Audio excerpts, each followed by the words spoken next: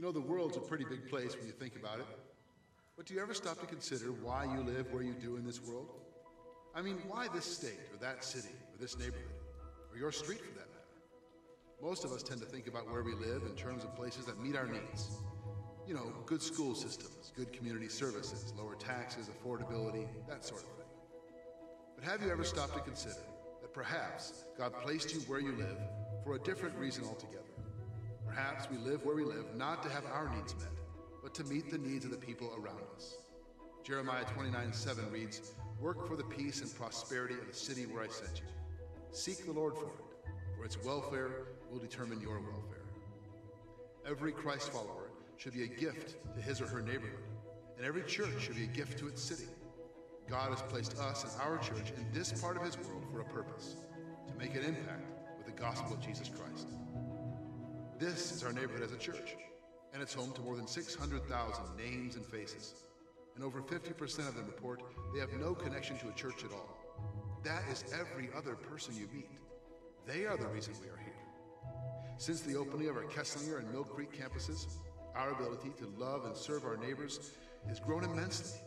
Our Shepherd's Heart Care Center started out as just a closet of extra food, and now serves well over 1,000 people every month. Our Masterpiece Ministries reach and serve dozens of families of children with special needs in our community. We are increasingly becoming a church not for ourselves, but for our neighbors. And as we've grown, God has made it increasingly clear to us that our greatest impact is not going to happen by building bigger and bigger facilities at any one campus. We believe we must reproduce ourselves by strategically placing campuses in the communities we're already poised to reach. We are convinced that God is leading us toward becoming a family of neighborhood churches committed to transforming lives and impacting the world with the gospel of Jesus Christ. This neighborhood church vision is to strategically expand and multiply our gospel impact through establishing neighborhood churches. It means we must also intentionally develop new leaders in all areas of ministry. We've already begun this through our Leadership Institute and expanding it through our Pastoral Residency Program. It means developing new opportunities, keeping our eyes open for communities in need, and cultivating hearts of compassion that can see the opportunities emerging for gospel impact. Ministries like our Shepherd's Heart Care Center, Masterpiece Ministry, Support and Care Ministries have been reaching the unique needs of our neighbors, and we are only just beginning. More importantly, it means more people transformed by the gospel, experiencing grace, growing in faith, and making an impact right where they are. It means people like you. You see, we cannot do this without you. You are the gospel agent in your home. You are the chapel on your street and in your neighborhood. There are 300,000 people right around us who do not know the hope of the gospel. What could God do if everyone watching this committed to loving and serving their neighbors? This is what the Neighborhood Church Vision is all about. It's about the gospel, the church, the neighborhood, and you.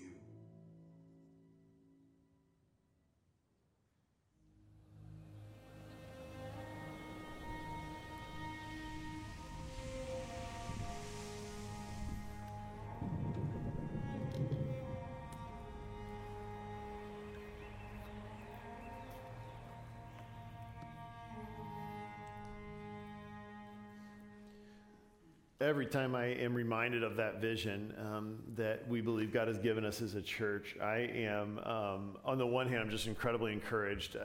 Even just being here this morning and looking out across the room and seeing people that God has brought in here. Over the last couple of weeks, we've had some of the other pastors of Chapel Street have been here to preach, and so I've been able to be more available and present in the lobby, and I was just amazed at how many people I've met that I had no idea were a part of this community, new people that have gotten folded in, and it's been this, we were the first sort of iteration of this vision, and God has been so faithful in the process, but I'm also just sort of overwhelmed with gratitude.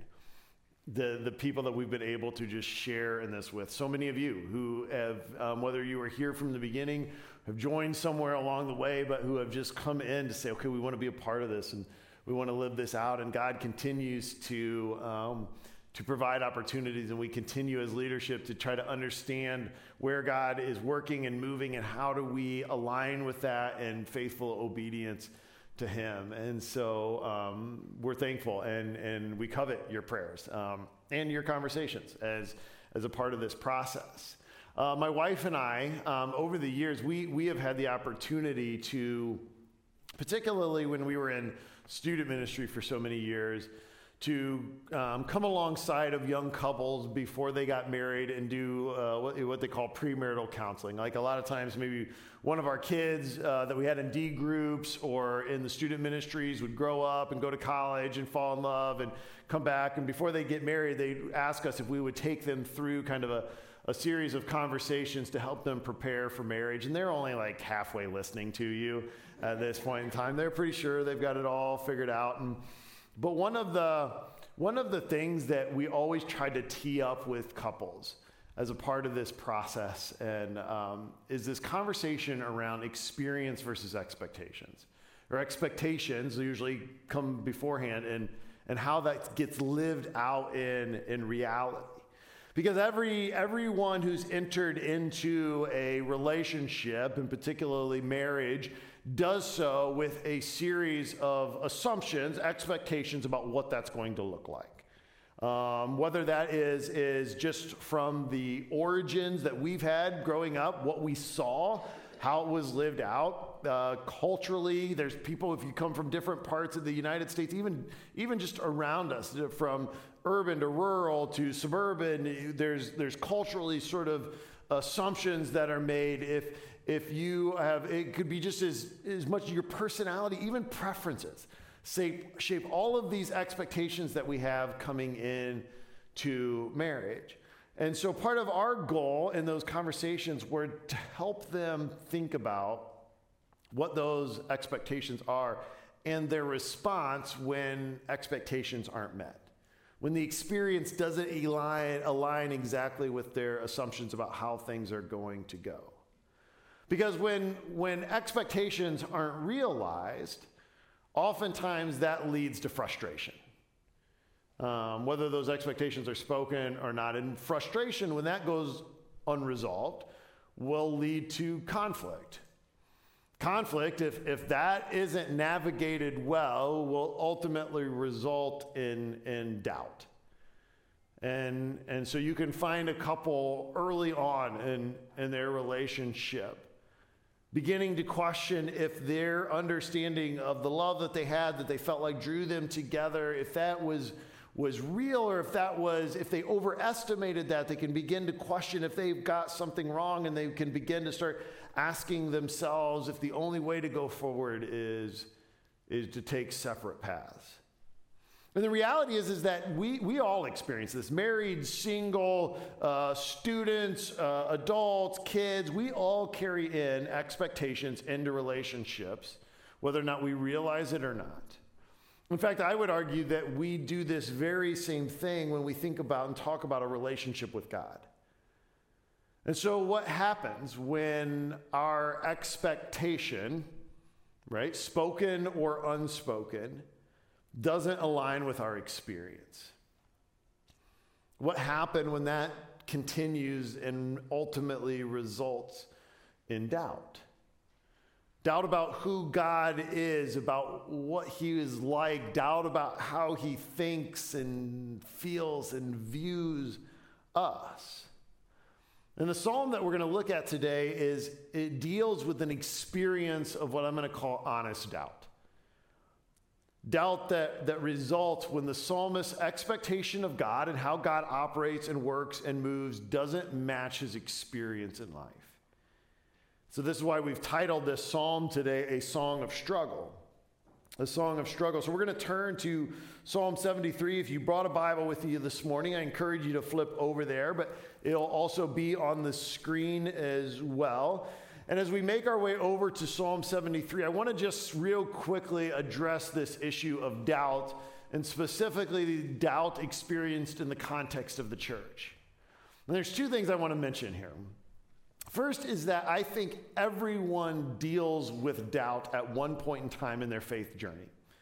And by one point in time, I mean probably multiple times, right? There's no one that I know that I've done enough life with that hasn't experienced at one level or another, for one reason or another, an honest sort of wrestling with their understanding of who God is, how they relate to him, and doubt, as we talk about it. One example of this that I read about and that I saw was Mother Teresa. Maybe some of you will remember this, is that following her death, a series of letters that she had written to close friends and to spiritual mentors in her life revealed very dark, honest struggle in how God was working. Again, she was serving the poorest of the poor in Calcutta. She saw horrible things. And so she had very sincere, honest questions about where God was at in the midst of this, and she communicated those. Time magazine did an article on this entitled The Secret Life of Mother Teresa. And you can't read the subtitle there, but it says, newly published letters reveal a beloved icon's 50-year crisis of faith. And it was interesting to watch people's reaction to this. Because on one hand, some people use it as an opportunity to view or to combat kind of the faith that Mother Teresa had taught and that she had modeled and that she had handed down to those who served with her and were served by her. Many of us, and this was my reaction when I saw this, is that it made her more real. It made her more approachable. There was like, how could you not deal with those questions in the face of the things that she experienced? There was a sincerity to the faith that she had. And I think also I was just inspired by the faithfulness and obedience even in the midst of the questions. I remember being the taking away of that. But secondly, I would also encourage you that I don't think doubt is toxic to faith. And what I mean by that is, again, if this is something we all experience in a part of our faith journey with Jesus, is that it's not doubt that's toxic to our faith. It's dishonest doubt. It's doubt that we don't surface. It's doubt that we're afraid to ask tough questions. Again, in student ministries, high school and middle school kids, part of the journey of you going from you having a faith that's been handed to you by your parents and your teachers and your D group leaders and all that, to having your faith is going to be processing difficult questions. And that sometimes is messy, but doubt is not toxic to your faith, right? Silence in the midst of doubt, that can be toxic. So we have to bring this up. We have to deal with this. We have to ask tough questions. And one of the things that Asaph's psalm here in Psalm 73 is it gives us permission to do that. So let's look at Psalm 73 together, beginning in verse 1. Asaph writes this. He says, "Surely God is good to Israel, to those who are pure in heart. But as for me, my feet had almost slipped, and I nearly lost my foothold." So let me pause right here. So Asaph is telling his story. Like when I was a kid growing up, I grew up in a pretty relatively small rural church in Eaton, Ohio. It's a farm town, and we would have Sunday evening church, and they would do testimony night. And they would people would walk up front or they'd hand around the mic and people would share stories, and most of the time it was really good. But you hand a live mic to people, it can go sideways quick. And so it was always kind of entertaining a little bit too. But in Hebrew worship, there was something similar to this. And you kind of read Psalm 73 as if Asaph is telling you his story. And at the outset of his story, he says, here is my conviction. Here is the conclusion. He gives away the ending. He says, God is good to Israel. This is where he's landed. But verse 2 tells you that in the process of getting there, I almost fell off the path. Right? He uses this common metaphor in wisdom literature of the path representing life and the journey and following after God. And he says, I almost tripped in my process of getting to this conclusion that God is good. So let's begin by looking at this idea of expectation versus experience. And let's look at it in the context of Asaph's story here. So we're going to pick it up because he's going to show us why he almost slipped here. He writes this. He says, "For I envied the arrogant, and when I saw the prosperity of the wicked, they have no struggles, and their bodies are healthy and strong. They are free from common human burdens, and they're not plagued by human ills. Therefore, pride is their necklace, and they clothe themselves with violence. From their callous hearts comes iniquity. Their evil imaginations have no limits. Let me pause right there for 1 second, because the NIV in their translation of this psalm chose in verse 7 the Syriac and the Septuagint's phrasing of verse 7. In the oldest manuscripts of the Hebrew, it says the way he describes this abundance is that their eyes bulge with fat, which I think that's better, really. That's pretty descriptive when you think about what he's saying here. He goes on in verse 8, he says, they scoff, they speak with malice, with arrogance, they threaten oppression. Their mouths lay claim to heaven, and their tongues take possession of the earth. Therefore, their people turn to them and drink up waters in abundance, and they say, how would God know? Does the Most High know anything? And he says, this is what the wicked are like. Always carefree. They go on amassing wealth. Now he turns to his experience. Surely in vain I've kept my heart pure and have washed my hands in innocence. All day long I've been afflicted, and every morning brings new punishments. You can hear the desperation in his story. A few years ago, I had an invitation from a former student of mine to get together for lunch. And so we met up and connected, and he wanted to kind of update me on his life and in some ways in his faith journey too. And he said he wanted to let me know that he now identified as an atheist.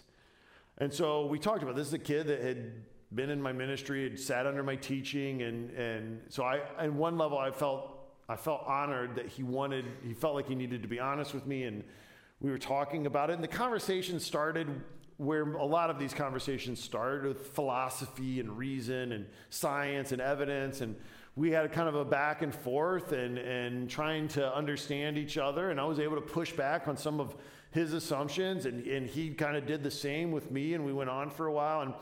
But really the conversation, as it evolved, it moved away from reason and philosophy, and it really got into his experience. And it got to the place where he said, as an adult, I looked around me, and there was people in my life, and everything seemed to work for them.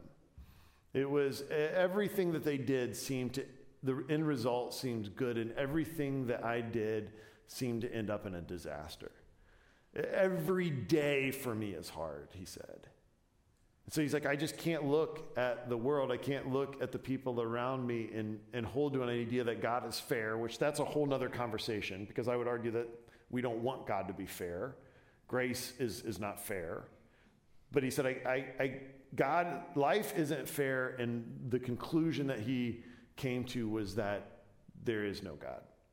In fact, in my experience as a pastor, more often than not, when I'm in a conversation with somebody who began in a position of faith and has now left that, has come to the conclusion that there is no God or is agnostic or whatever, and we're in these conversations, I would say 9 times out of 10 that there is an experience that has led them to that conclusion, more so than just a philosophy or a reason that took them there. And this is exactly where we find the psalmist here in Psalm 73. In the place where his expectations about how God operates, about what it means to be blessed by God, don't align with his experience. It doesn't align with the people that he sees looking around him who he says completely ignore God, who completely live and act as if he doesn't exist altogether. And they're not only surviving, the psalmist says, they are thriving. Right? There's abundance and ease and comfort, and then he lays that over his own experience that is defined by difficulty and struggle and suffering, and it just seems to highlight the disconnect. In fact, in verse 14, he says, all day long I've been afflicted, and every morning brings new punishments. Right? So the psalmist is essentially, in this part of the story, asking himself the question, what's the point?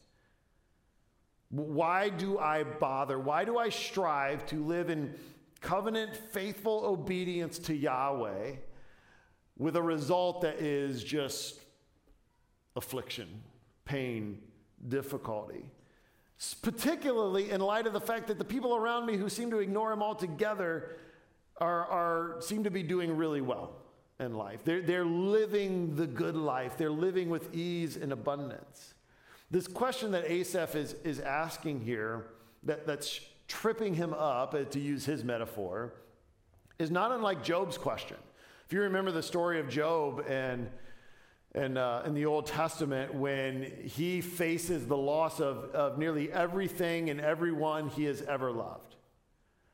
And he's sitting in this and he's dealing with the question, how can I reconcile this experience, this reality, with a view that says God is good? How can those two things both be true at the same time? See, the expectation, and if I'm being honest with you, I think I can adapt a version of this in my pragmatic theology, if you will. The expectation was that if you were faithful, if that you were obedient, that would result in God's blessing. And that God's blessing for you would be manifest in good health and prosperity and long life and things going well. Like, this is how it should go. Right? It translates into the good life. This is why when Job is going through his whole situation and his friends come and sit down with you, what is the question they ask of Job? Like, what did you do?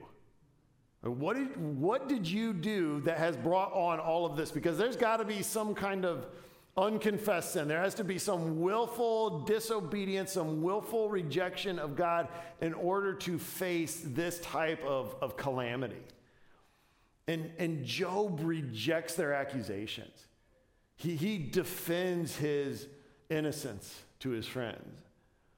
In the book of Ecclesiastes, another piece of wisdom literature, there's wisdom is personified as a teacher in the book of Ecclesiastes.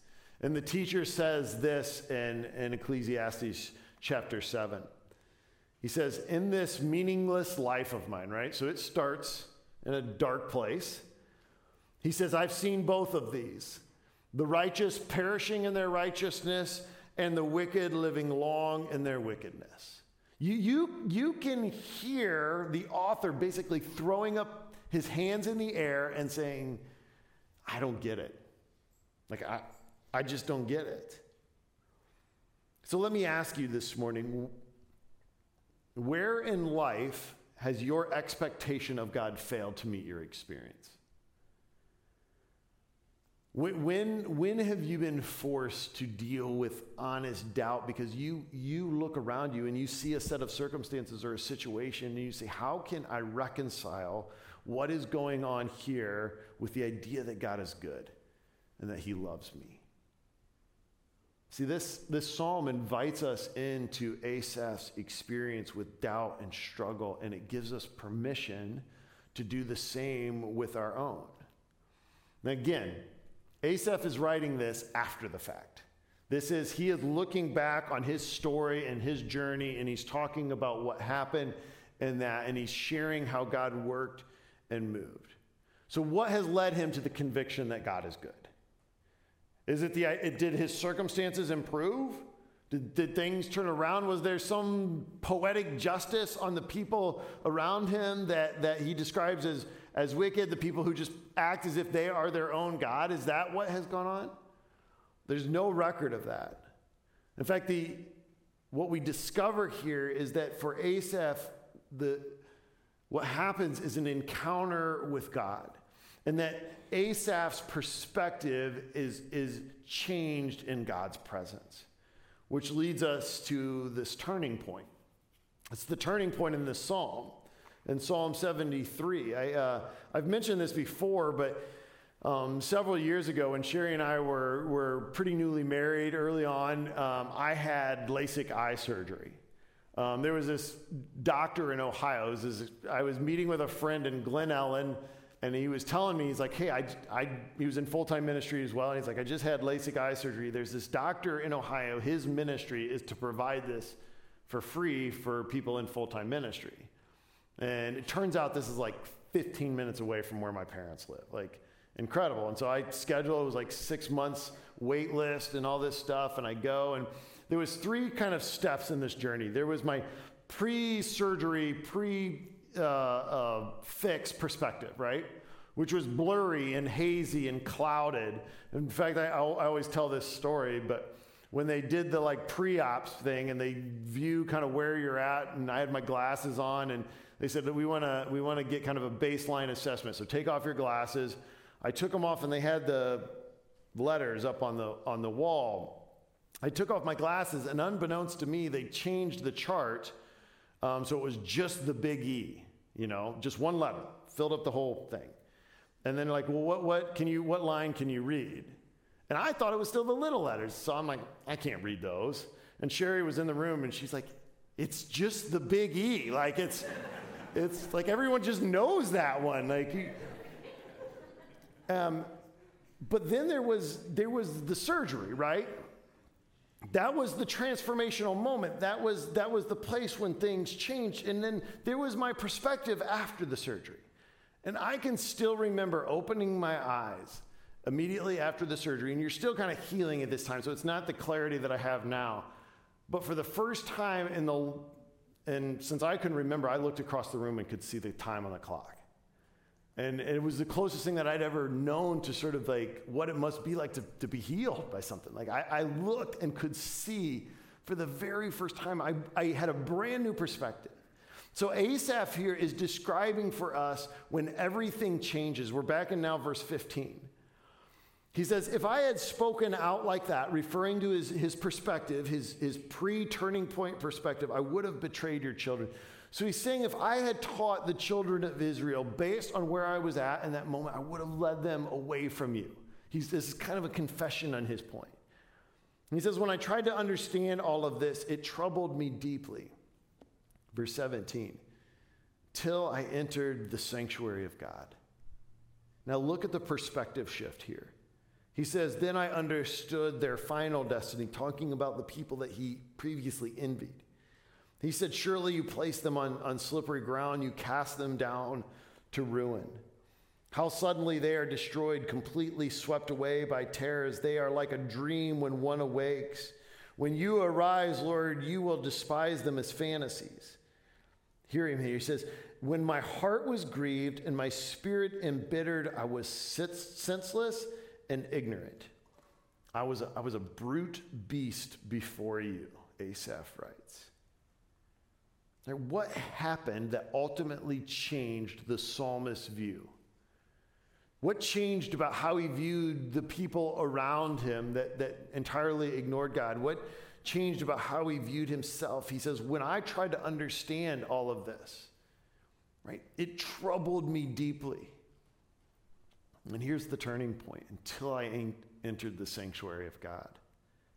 Till I entered the sanctuary of God, the turning point, the transformational moment for Asaph is when experience of worship. It is a coming into the sanctuary of God, entering into his presence. The tabernacle for the Jewish people was the center of their faith, and it was the place where God made his presence known among the people. So in other words, in the psalmist's experience, the presence of God recalibrates his perspective. Now, we have to think about this for a moment, because Asaph is from the tribe of Levi.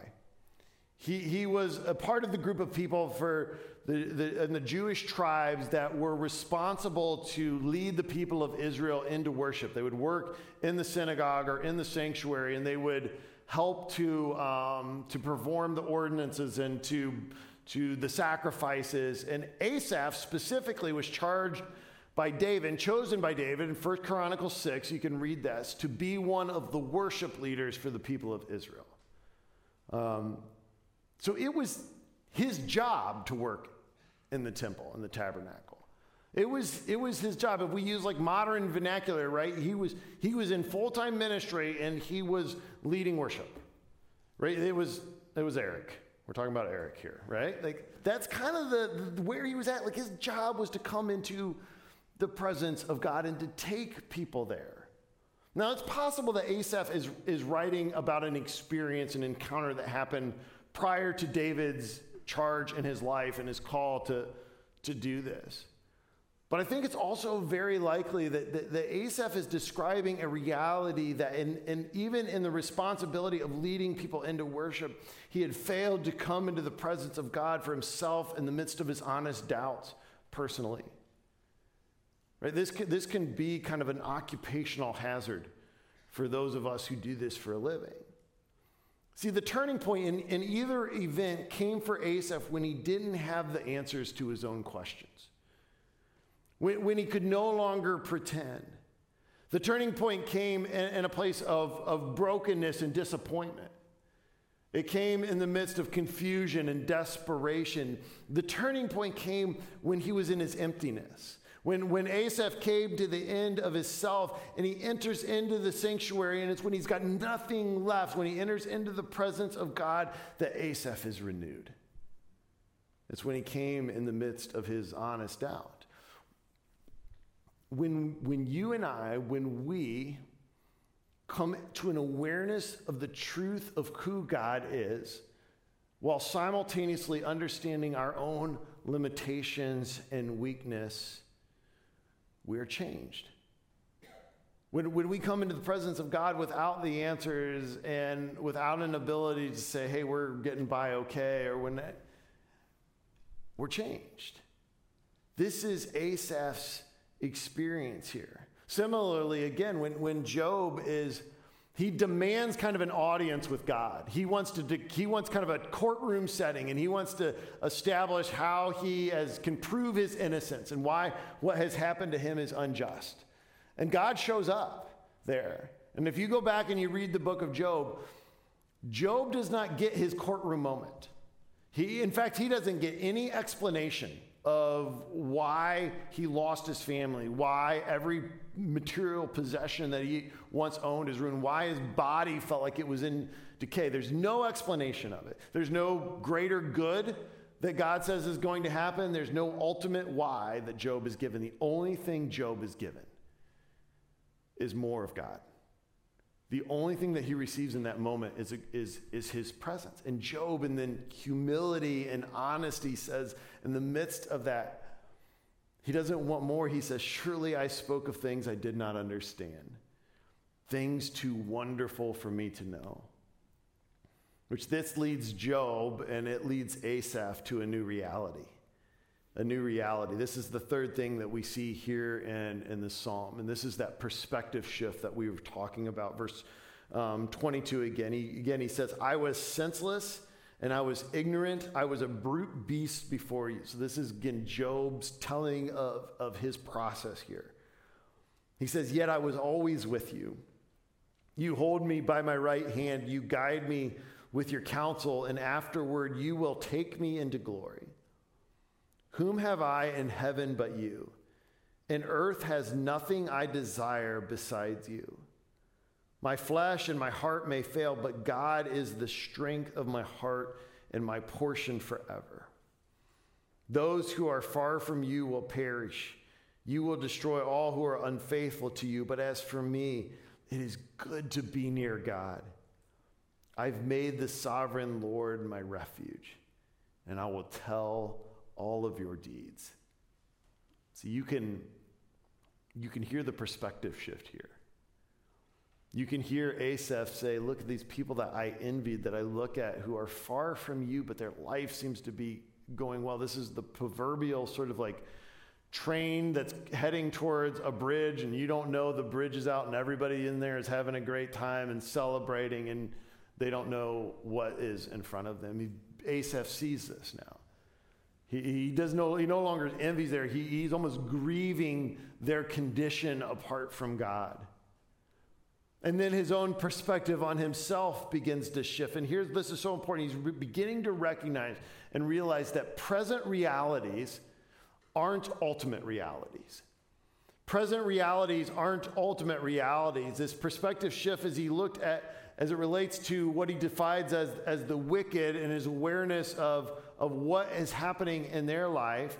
And now he begins to see and discover for himself that the circumstances around him don't define his ultimate reality. Because his ultimate reality was clarified in the presence of God. In fact, there's a couple things here. If you look real quickly in verse 23, he gets to this point. He says, you hold me by my right hand, that in all situations, in every circumstance.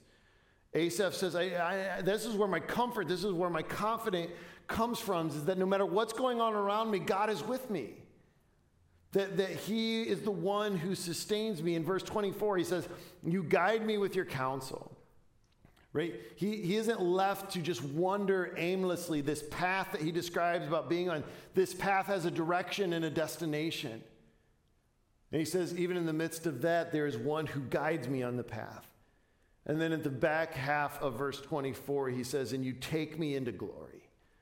You take me into glory. And here is Asaph's conclusion. This is his ultimate reality that shapes him and how he views and understands his present reality.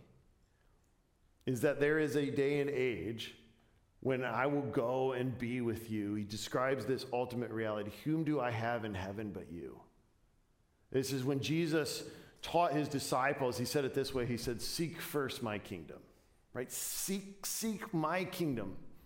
Set your eyes there. And then all these other things, though, this will be added to you, but seek my kingdom is how Jesus describes it to us. See, the psalmist comes to the realization that what he has in the presence of God, that there's nothing that the world could offer him that he would exchange that for. In verse 25, he says, what does the world have to give me that would be better than what I've already got in him? I was thinking this week about moments when I've seen this, people who lived this out. About 8 years ago, I conducted a funeral for one of my high school kids. She was a student at St. Charles East High School. Her sophomore year of high school, she was diagnosed with leukemia, and by about the spring of her junior year, she passed away. Her name is Anna Daly, and I would check in frequently with the family and call to pray with them and her, and they would update me on how she's doing. And there was moments of great hope when we thought there might be healing coming, and then moments of just sheer terror when you realize how this story was going to end. Anna Daly, one of her legacies, by the way, is that she created a scholarship fund and that people gave to, where every time a middle school or high school student says, hey, I'd love to go on this retreat, I'd love to go on this mission trip, I'd love to be a part of this event, but my family just can't afford it right now. Our student ministry team can say, yeah, we want you here, because Anna Daly created a way. It's part of her legacy here at Chapel Street. But one of the things that Anna did, her parents gave me this gift following her service. She was on the golf team at St. Charles East High School, and this sits on my shelf in my office, and it reminds me of the legacy of her faith. Because Anna would keep this Caring Bridge website where she would kind of update people on how things were going and her treatments and how people could be praying. And she posted her last blog entry when she knew she was just days away from passing away. And she just kind of accounted her confidence in who God is, her faith. It's an amazing example. And I remember thinking, like, how does a 17-year-old come to this conclusion? And the thing that struck me is the last 3 words that she ever wrote on that blog were the very same 3 words that started this psalm. God is good. God is good. And how does a 17-year-old guide us into the realization that God is good when she's experiencing something that every single one of us would look at and say, that's unjust. That's unfair. This should not be the way this story goes. And I'll tell you how. It's because that Anna Daly had an encounter with the presence of God that transformed her life to the point that she says, what I have in him, there's nothing this world would ever offer me that I would trade it for. She held that conviction so deeply and so profoundly that when she was facing the most difficult time in her life, she could write the words, God is good. And so this morning, as we conclude, I want to invite us into the presence of God. One of the ways that we experience that in our community is when we come to the Lord's table. Jesus and his grace and mercy knew that we would need to come back time and time again into his presence. And I want to encourage you this morning, come in your struggle. Come in the honesty of your questions. Come in whatever doubt you may be wrestling with. Maybe that's not where you're at right now. That's okay. But don't be afraid to come into his presence with nothing to offer. And he'll meet us at the table. In just a moment, our ushers will come and I'll pass the plates and we can grab both of the cups and just hold on to those for a moment, if you will. And then I will return shortly to guide us in the taking of the bread and the cup. If you're new with us here, please don't, this is not a Chapel Street Church thing. You don't have to be a member of this church. If you are in a relationship with Jesus, you are welcome to come and take the cup. If you're still wrestling with that, you're still thinking about what is this whole faith thing about? What does it mean to be in a relationship with Jesus? That's okay too. Let the plate pass you by. Just allow this to be something that you experience and to be kind of a picture of what we believe about Jesus. I'm going to pray for us, and then our worship team will lead us, and then I'll return to guide us in the taking of the cup. Would you pray with me? Father, we thank you for this day, and we thank you for this time to look at a very honest story, a story that sometimes we're uncomfortable with, a story that sometimes we're taken aback by, that we don't know how to deal with. But we thank you that Asaph was willing to share his honest doubt and his struggle, and that you met him there as you do us. So this morning, Lord, we pray that you would lead us into your presence, that we would come vulnerable, nothing to bring. Even in the midst of our doubts and struggles and our anxiety and our questions, Lord, we come into your presence today. Meet us at your table, and it's in your name we pray. Amen.